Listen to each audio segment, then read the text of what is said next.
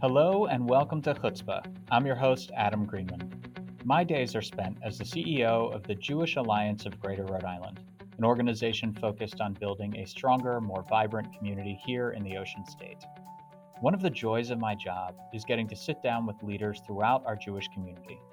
I learned so much from the members of our community, and this podcast is an opportunity to bring our conversations and insights directly to you.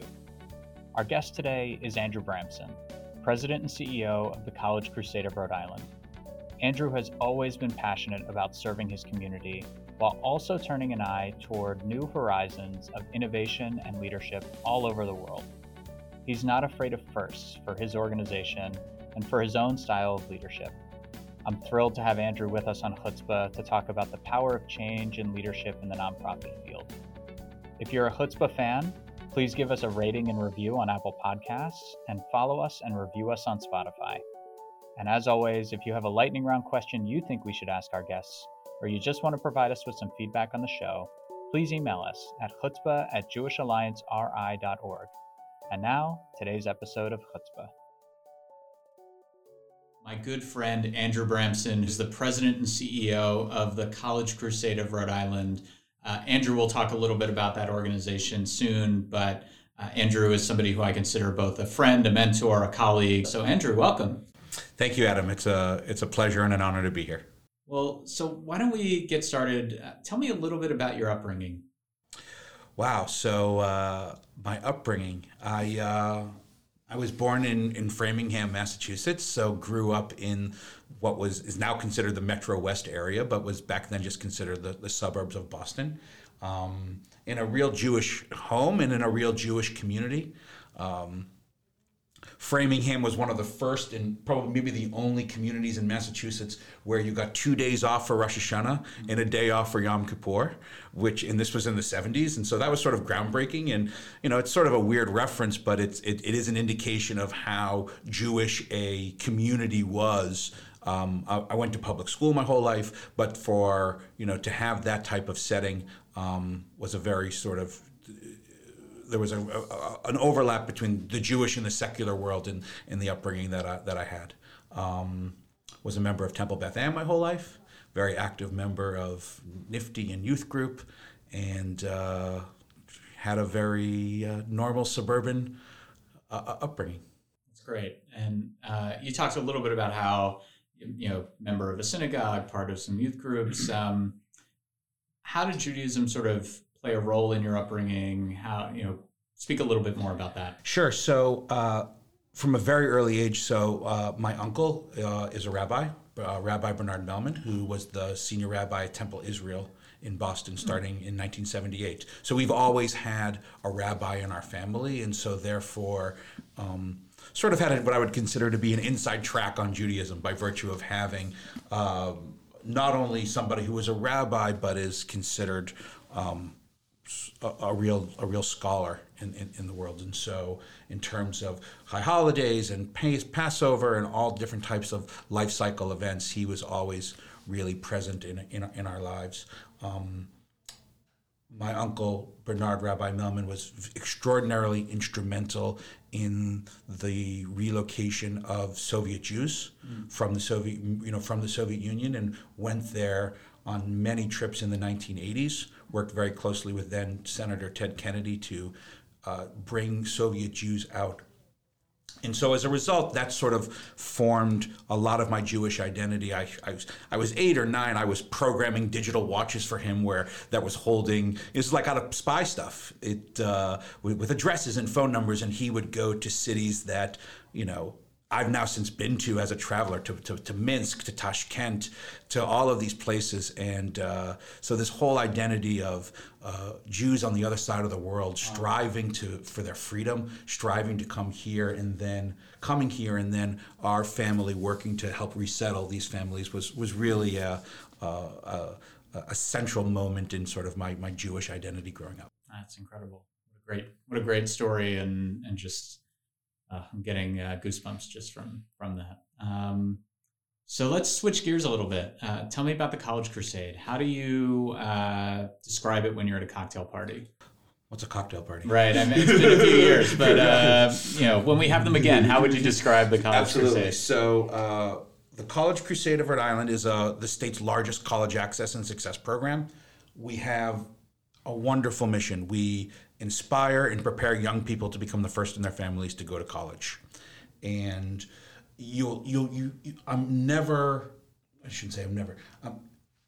it's amazing how many people in their families are first generation to go to college, and how when you tell somebody, we help young people become the first in their families to go to college, how often I am greeted with I was the first in my family to go to college, and how people say it with such pride and such conviction. And so we work with about 4,000 students a year, from middle school all the way through high school. So students join our program. We're predominantly an after-school program where we work with students who go to school, obviously middle school, high school, throughout the day, and then they can participate in after-school programs with us, programs on the weekends, programs during the summer, during school vacation. And we work with them from an academic perspective, from a leadership development perspective, from a career education perspective, and obviously helping them figure out what the right college is for them. So this is obviously a very busy time of year for us right now with financial aid forms and college essays and applications. And not everybody goes to college. We know that college may not necessarily be for everyone, but we are unapologetically pro-college, advocate for college, and for the students that we work with, we know the data is on our side that a 4-year college degree is one of the best predictors to improve social and economic mobility in Rhode Island, which is really what we're trying to do. That's great. That's what a great mission. And so often we this year have spoken to company CEOs. So to talk to a nonprofit CEO, the mission focus is slightly, not slightly, just different. So it's just a really deep and meaningful mission. Yeah, and it's obviously we're education focused, but the beauty of the work that we do is anytime you pick up the front page of the Providence Journal, there is something tangentially related to what we're doing, whether it's around education, whether it's around workforce development, economic development, communities and neighborhoods. We talk emphatically about the ripple effect that is created when somebody becomes the first in their family to go to college. And it really is a ripple effect because sometimes parents end up going, certainly siblings end up going. And so everything that we do has this sort of amazing effect. We've been around for over 30 years. We have over 12,000 alumni. I never hesitate to go to a meeting and where I introduce myself and I always say, how many College Crusade alum are in the room? Because I'm never embarrassed or I'm never disappointed because there's always at least one. Mm-hmm. And quite often there's more than one. And they look at each other and say, oh, I didn't know you were in the College Crusade. Oh yeah, what year were you? Where did you go to school? And so every walk of life in this community, whether it's in education, business, medical, legal, whatever, we have leaders, politics, we have people working in leadership roles in the community, and they will say that the College Crusade played an important role in helping them become the people that they are today. That's great. And how long have you been leading the organization?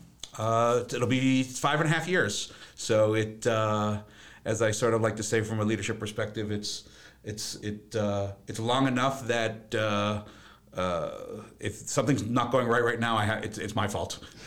But I've been there 5.5 years, and really sort of feeling like I'm hitting my stride right now. So Andrew, was leadership always something you wanted to pursue? I don't know. That's an interesting question. I went to overnight camp, a Jewish overnight camp, okay. Camp of Rhode, in Middleborough, Mass, and my son goes there now. And so it's a great experience because he has 4 kids in his bunk whose dads were in my bunk. So it's this incredible, relationship and, connection that I have with my son. But the reason why I say this is that Camp of Rhode has a leadership trophy. And that is sort of they have all-around camper and all-around athlete and tennis and sailing, and they have all of these awards. But the creme de la creme, the most important award of the year for a camper goes to the leadership. And so I did not win leadership. I won all around camper.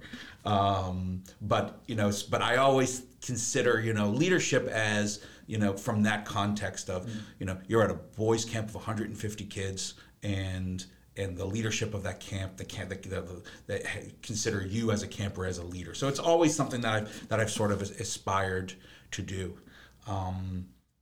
This is the first time being a CEO, this position, so I'm still sort of a rookie CEO, even though I've been there 5 years. After working for 15 years, I was ready to sort of run something on my own, and I love it, and I love the pressure that comes with it. I love the ability to be strategic and creative about it, and it's hard to imagine looking back. That's great. We'll talk about that pressure piece in a little bit. Or actually, maybe we'll talk about it right now.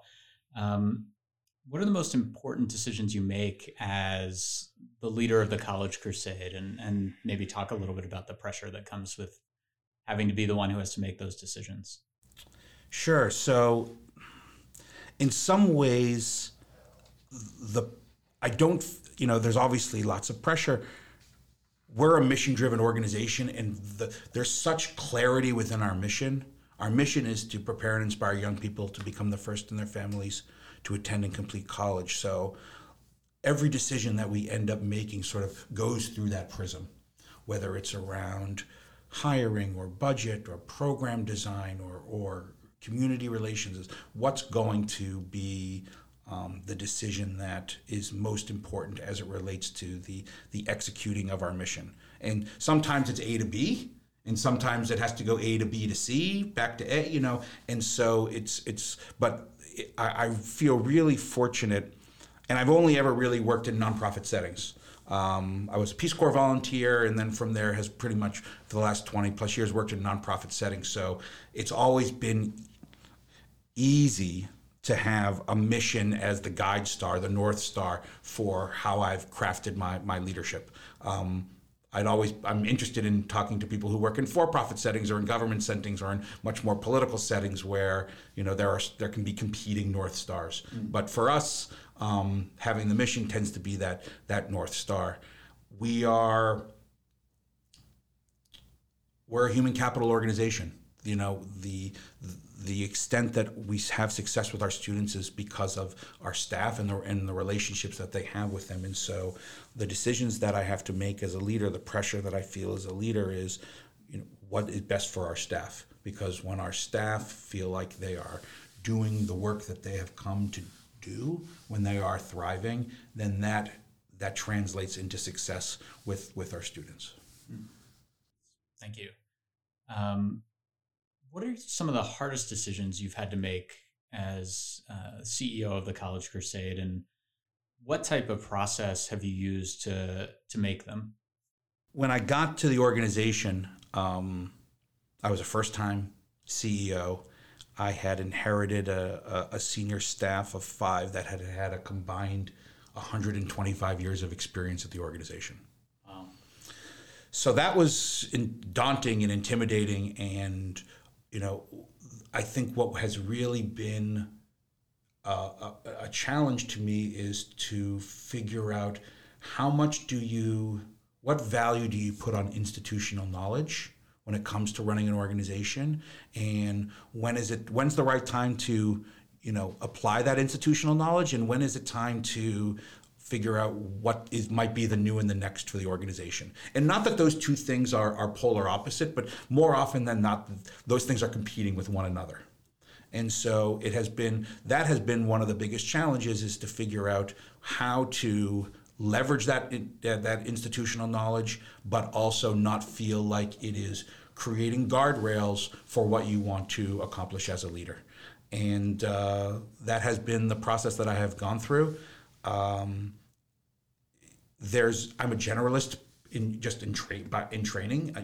I'm running an education nonprofit, but I'm not an educator. I'm not a child advocate. I'm not. I love running nonprofit I love running an organization, and so making sure that I am connecting with experts whether it's from a content perspective, to make sure that, I am getting, gut checked on, hey, I'm thinking about doing this or I'm thinking about doing that. I say to my staff, especially the people that start on the first day, I say, I need you to do two things. I need you to tell me when I'm wrong and when I'm absolutely wrong. And to give staff that psychological safety, which is easier said than done. You can say, I want you to be honest with me and I want you to tell me when I'm wrong. And that trust sort of just gets built over time and through experience. But sort of building that trying to build that psychological safety has been really essential in becoming a leader in this organization. I think it's the biggest lesson I learned here. It's very easy to say, I trust you. I need you to tell me when I'm, jumping off a cliff, and actually having people do that and building the trust and doing the legwork to show people that you really mean it. You do want to know that. And that's really important to create that psychological safety piece. And then when they push back, then you have to be willing to hold your tongue and listen, because, I'm a Jew. I love a debate, and so everybody, but not everybody feels that way, and not everybody wants to engage in that way. And I've had experiences with staff where, I think we're debating, and it turns out that they don't think that we're debating. And so when that happens, it's somebody thinks, well, now they're being, not yelled at, but being directed to do something, and now all of a sudden it doesn't feel as iterative or as back and forth as you wanted. And so you just have to sort of be really intentional about how you sort of carry yourself. Words matter, tone matters, transparency matters. Can we go back to that piece you talked about when you first arrived at the organization, the institutional memory versus trying to find what's new and next? I think that's such a critical balance for leaders, no matter where you are in an organization, and to find that balance between honoring the past, but not letting the past stop you from moving forward. And I'm curious if you can speak a little bit more about how you continue to think about that, how you thought about it when you first arrived, and what that looks like to continue to revisit that over time. So this is a term that comes from the military, but I think it is applicable to lots of settings, where it says the two most incompetent people you'll ever meet are the person who precedes you and the person who succeeds you. And I can see, we're on a podcast, but I can see you're smiling. I think I've actually said this to you before. We've talked about this before, yeah. And so you have to know that, you have to navigate that, but you have to be really intentional about, especially when you walk into an organization. What I learned, and sometimes I learned the hard way, was as soon as I was being critical of something that I observed, people who had been with the organization for a long time took that as a personal criticism.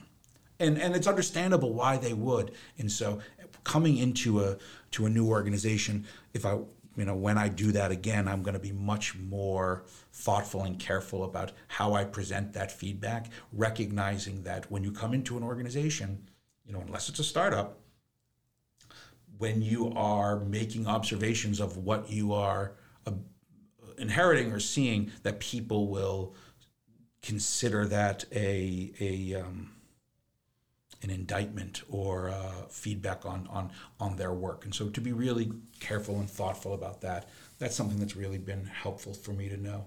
It's great. Thank you for expanding upon that. I think it's one of the hardest things for any leader to do, especially leaders who come into an organization from the outside, as opposed to being sort of internally grown leadership who steps up.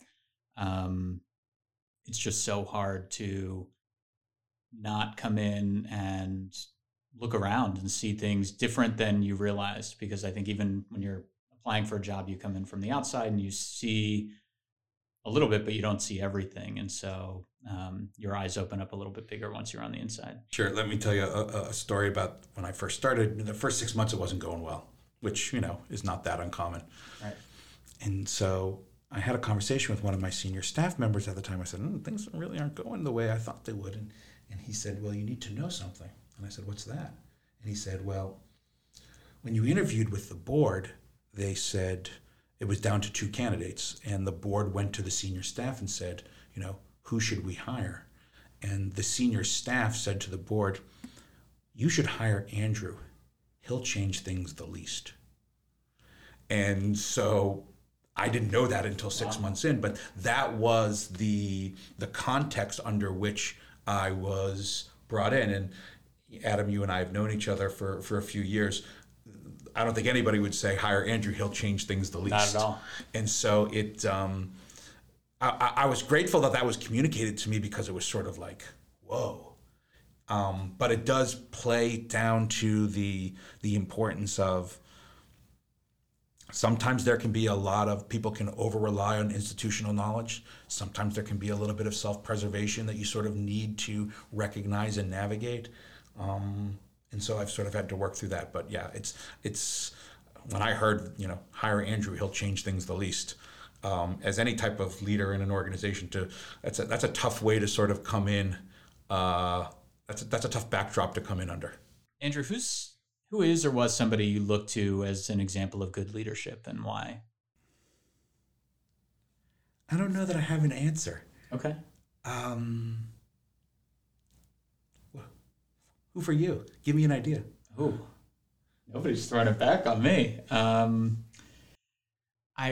This is a question that a lot of our guests have struggled to answer, and it ends up not being a single person, but either it's somebody who they know personally, or it's an amalgam of leadership traits that they've seen exhibited in a whole lot of different places. Now that I've bought myself 2 minutes here, the one person that I do think about, and this is not anybody that any of your listeners will know, as I mentioned, I was a Peace Corps volunteer, and right out of college, and I went to Hungary, which is not your typical Peace Corps destination.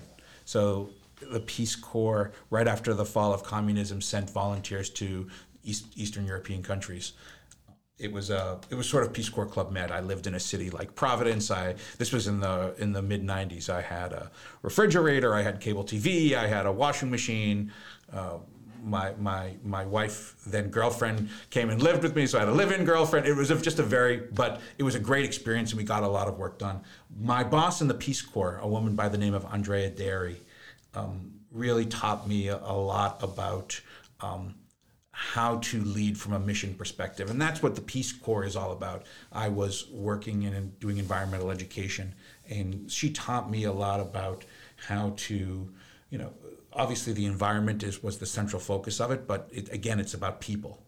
And making sure that if you make a connection with people, if you have that connection with people, you will be able to execute a mission a whole lot more effectively than if people feel like they're being pulled along into that mission. And so I think about Andrea a lot when it comes to sort of figuring out how do I want to build a team to make sure that we are executing the mission that we have at the College Crusade. That's great. So what do you see as your most important job as a leader? The most important job that I see is for my colleague, first of all, to execute the mission and the strategy of the organization. That, there are lots of organizations that, and depending on the size of the organization, it's much more common to have a chief strategy officer, to have, but as the leader of the organization, I feel like I'm ultimately responsible for strategy. And so figuring out what the compass of this organization should be, the direction that we should be going in, is ultimately what my role is. And I'm a futuristic person, so I love thinking about things in the future. I'm also really mindful of the fact that in our particular case, we are primarily driven by staff, by human capital, and so people need to feel a connection to me. They need to feel a connection to the mission. They need to feel that the work that they are doing is greatly valued.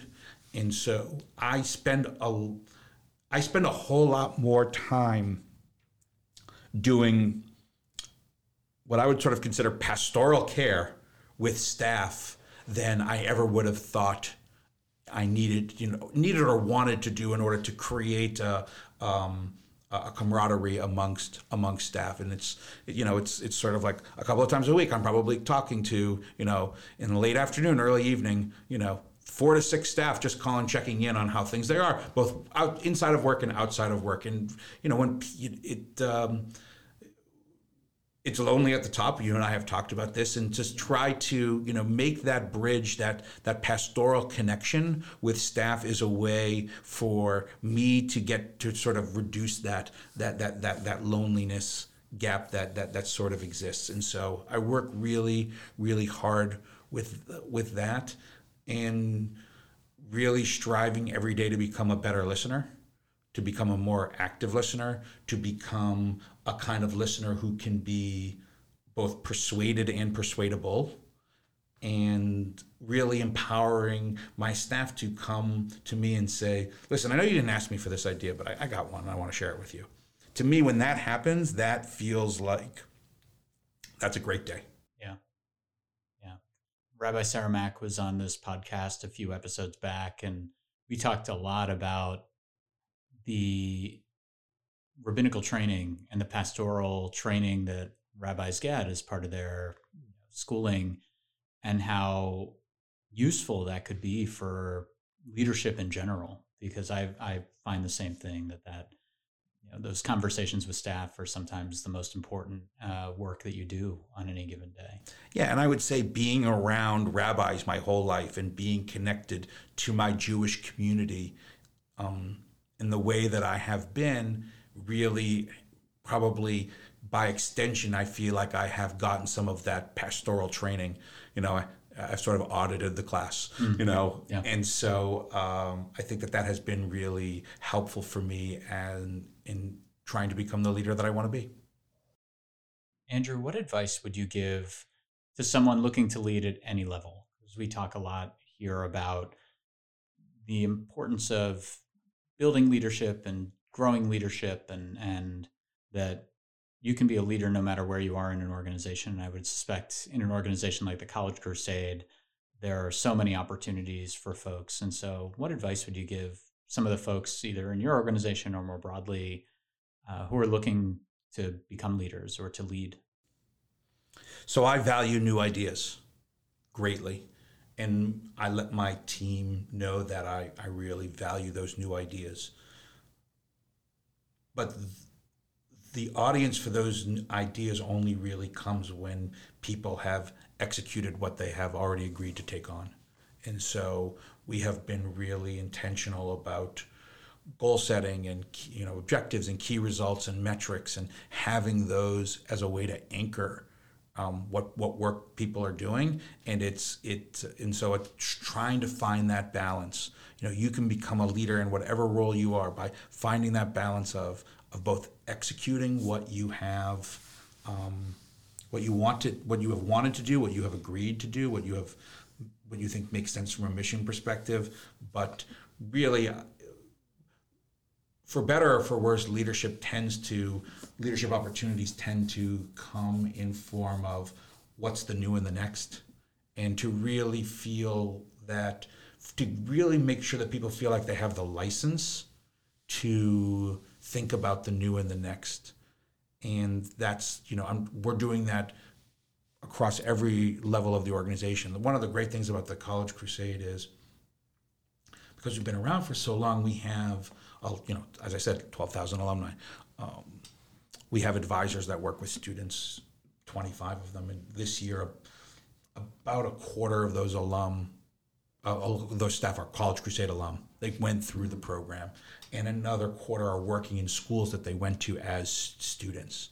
And so it's sort of great to sort of have that connection. But it really is, talking about, hey, you remember this experience that you had, and how would you want that experience to be the same or different going forward? And really trying to push people to think, relish the experiences that they've had, but to think beyond them going forward. Can you talk a little bit about the importance of risk-taking in your role? Yes. It's interesting because I think of myself as a risk taker. And especially during the pandemic, it has been really challenging to sort of figure out risk, because it's one of these things where I feel like whether it's opening, whether it's closing, whether it's remote, whether all of these issues that we've all had to deal with, and unfortunately, people have short memories, and people have short memories on the issues that you've gotten right, and they have very long memories on the issues you've gotten wrong. And so it felt like, making decisions. I feel like I might have become a little bit more risk averse during the pandemic, because the consequences of getting things wrong just feel that much more pronounced, that much more acute. And so it has been, I think that, you can make really good calculated decisions and weigh the risk if your decisions are methodically planned out, if they are strategic, if you are consulting as many people as you possibly can. The place where risk puts you in peril is, I read this article and we're going to do this now, or I listened to this podcast, not this podcast, but I listened to a podcast and we're going to do this now. And so it is, I'm very keen on, when I engage in a conversation with somebody on my team that involves risk, I will often say, take no advice, including this. And, to sort of, again, the importance of psychological safety. If you create that venue, then you're doing yourself a favor when it comes to figuring out risk and, when to push the button and when not to. But it's getting harder. Say more about that. We're working with hundreds and hundreds of students a week. We've had no cases of community transmission in our programs at all that we know of. We have protocols for staff that are working. Not that all streaks are made to be broken, but it's sort of like, we've been doing this like we haven't had a case. We haven't had a case. But I sort of know that, the strategies that you and I used in April and May of 2020 probably won't be the strategies and can't be the strategies that we use in the winter and spring of 2022. Last question before we get to the lightning round. What's the biggest lesson in leadership that you learned, and how did you learn it? I tend to be a person, certainly in my leadership journey of, and this is, not all Jews, but lots of Jews, what's ever on my mind is on my tongue. And I have learned that you have to, as the leader, it's very hard to put genies back in a bottle once they are out.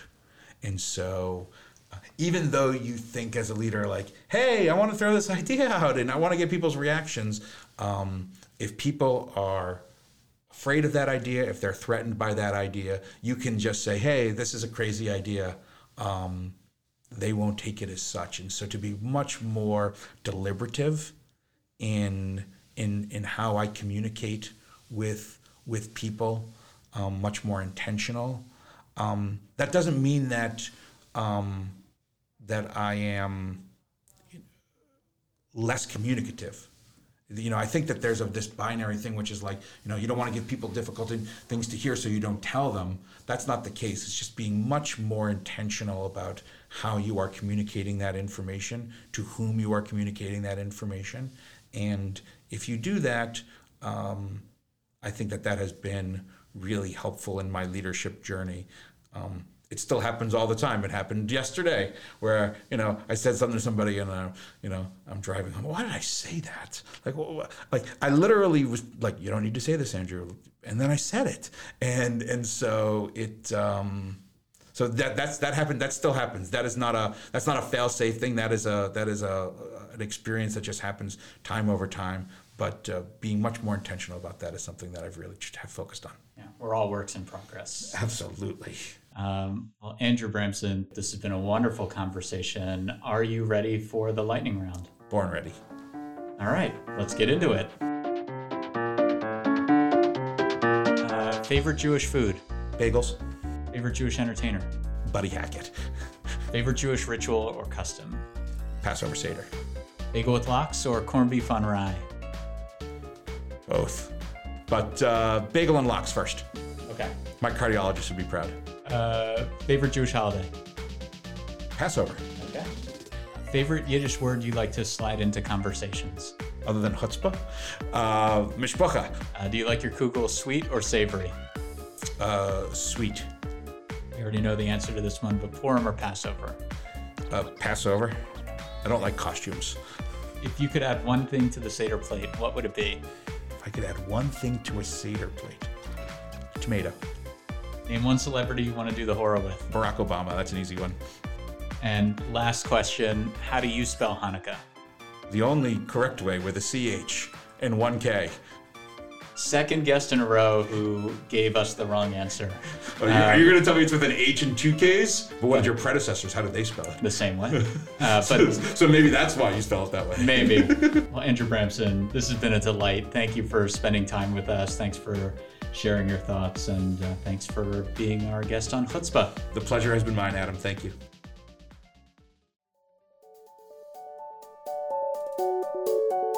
Thank you for listening to Chutzpah, a Jewish Rhode media production. Today's episode was made possible by the Jewish Alliance of Greater Rhode Island and was edited and produced by Emma Newberry. Each of our in-person interviews is recorded at the Residential Properties Limited Studio at the Dwares JCC. Special thanks to Andrew for his sense of humor and perspective. Tune in next time to hear from Jillian Friedman-Fox of Newport Classical. In the meantime, you can follow us on Spotify and leave us a review and rating on Apple Podcasts. To learn more about Jewish Rhode's projects and hear more from our community, head to jewishrhode.com, where you can also find our social media. That's it for today. See you next time on Chutzpah.